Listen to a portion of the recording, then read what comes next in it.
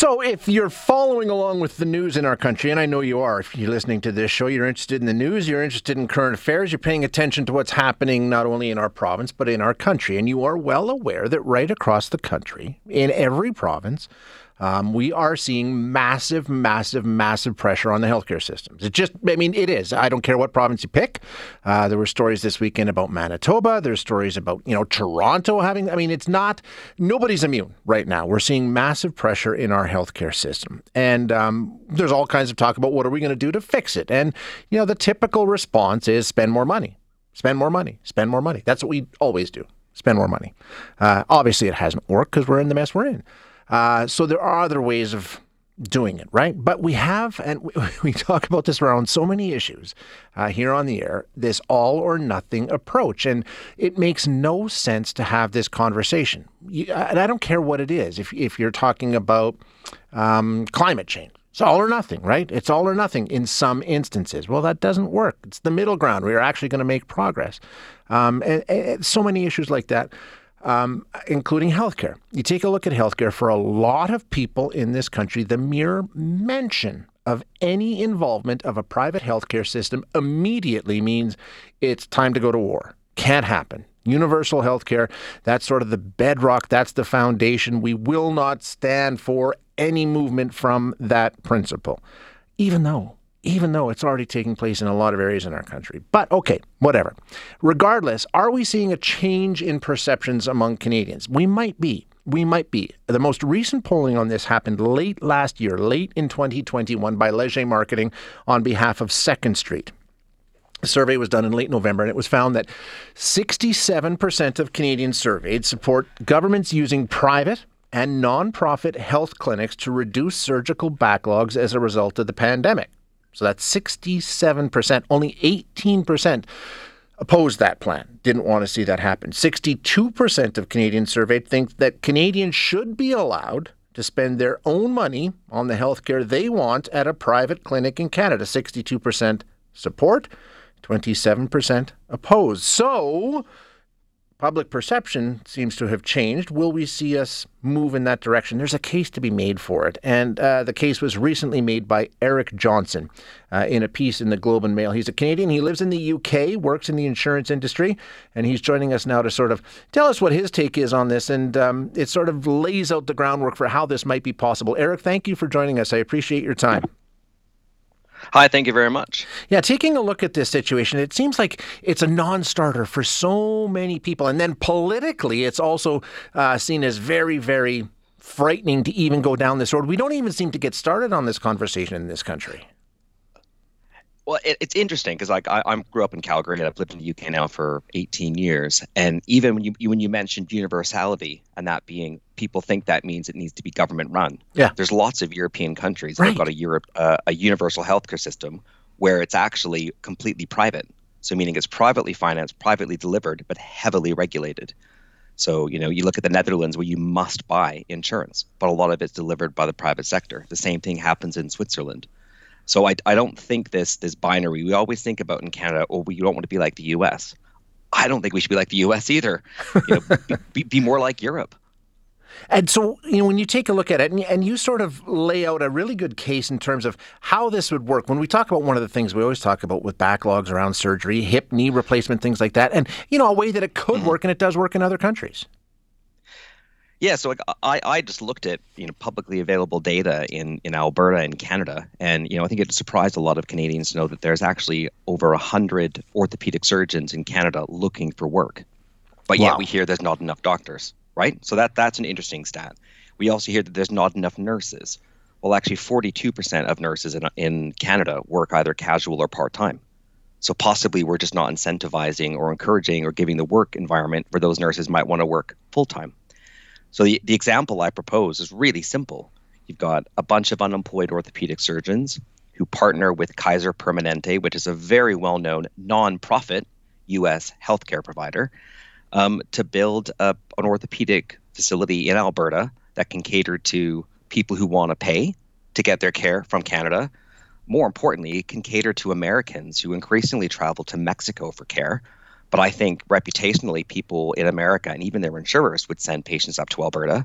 But I think the most important part of the model I looked at is for every 10 surgeries that are done by this private, not-for-profit hospital, the facility has to offer 3 surgeries to AHS. So that you've got people in Alberta coming off the wait list by going to this clinic, but then you've also got AHS patients coming off the AHS wait list because they're being treated by this facility.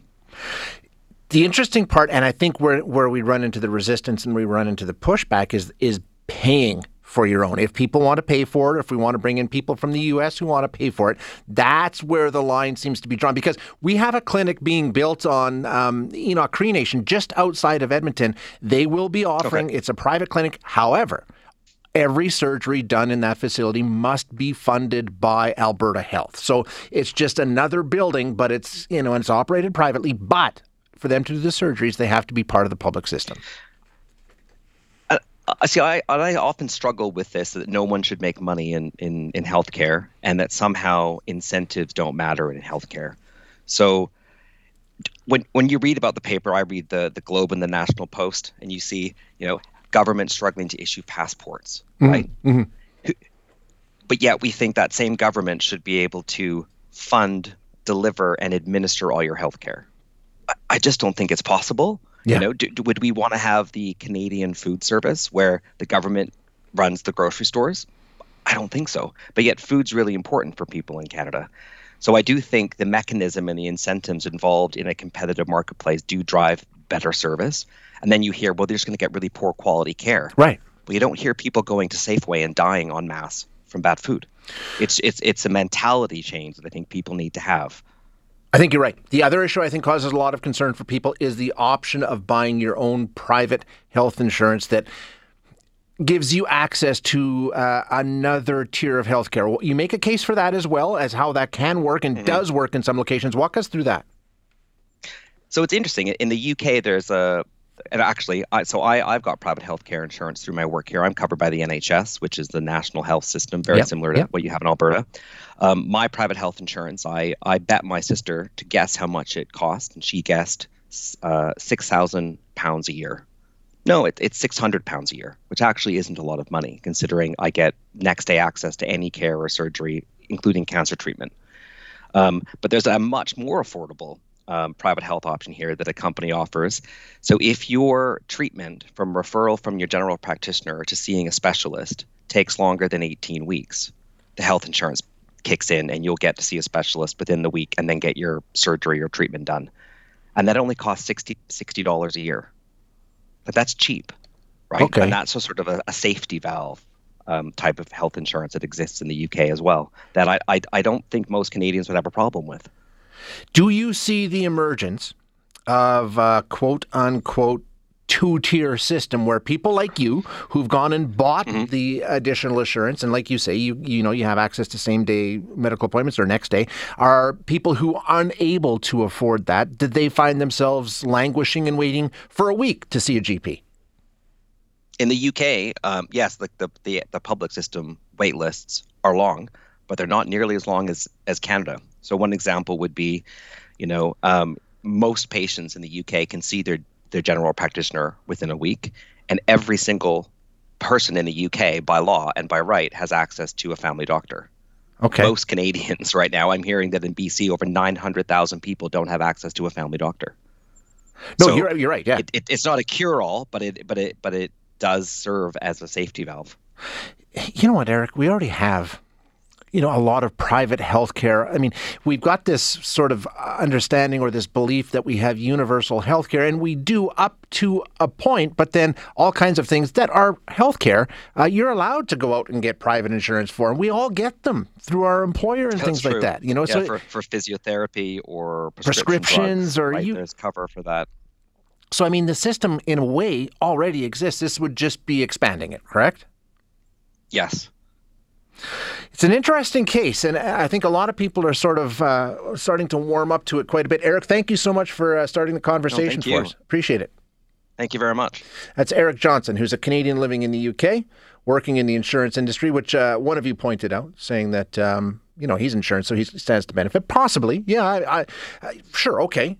Does that mean we reject his viewpoint out of hand? No, of course not. I mean, some of the points that he's making. We talk about universal health care, and, would you call Australia and the UK and Germany and the Netherlands somehow less socialist in their approach than Canada is? I mean, if you talk about universal healthcare systems, NHS, the National Healthcare System in Great Britain, is held up as sort of the gold standard. It's the runaway winner in international surveys of healthcare, year after year after year after year. They have this component added to it. Does it make their system better? He said he lives there. He's part of the universal healthcare system, just like everybody else in Britain. But he also has that added private insurance that he's gone out, bought on his own, and gives him access to different components of the healthcare system. Is that something we should at least entertain the thought of in this country? Is there a way of doing this that doesn't make it the destruction of public health care, and we're going to end up like the United States? Can we take a look at these other countries and say, okay, what are they doing? What's working? What isn't? I think maybe it's time.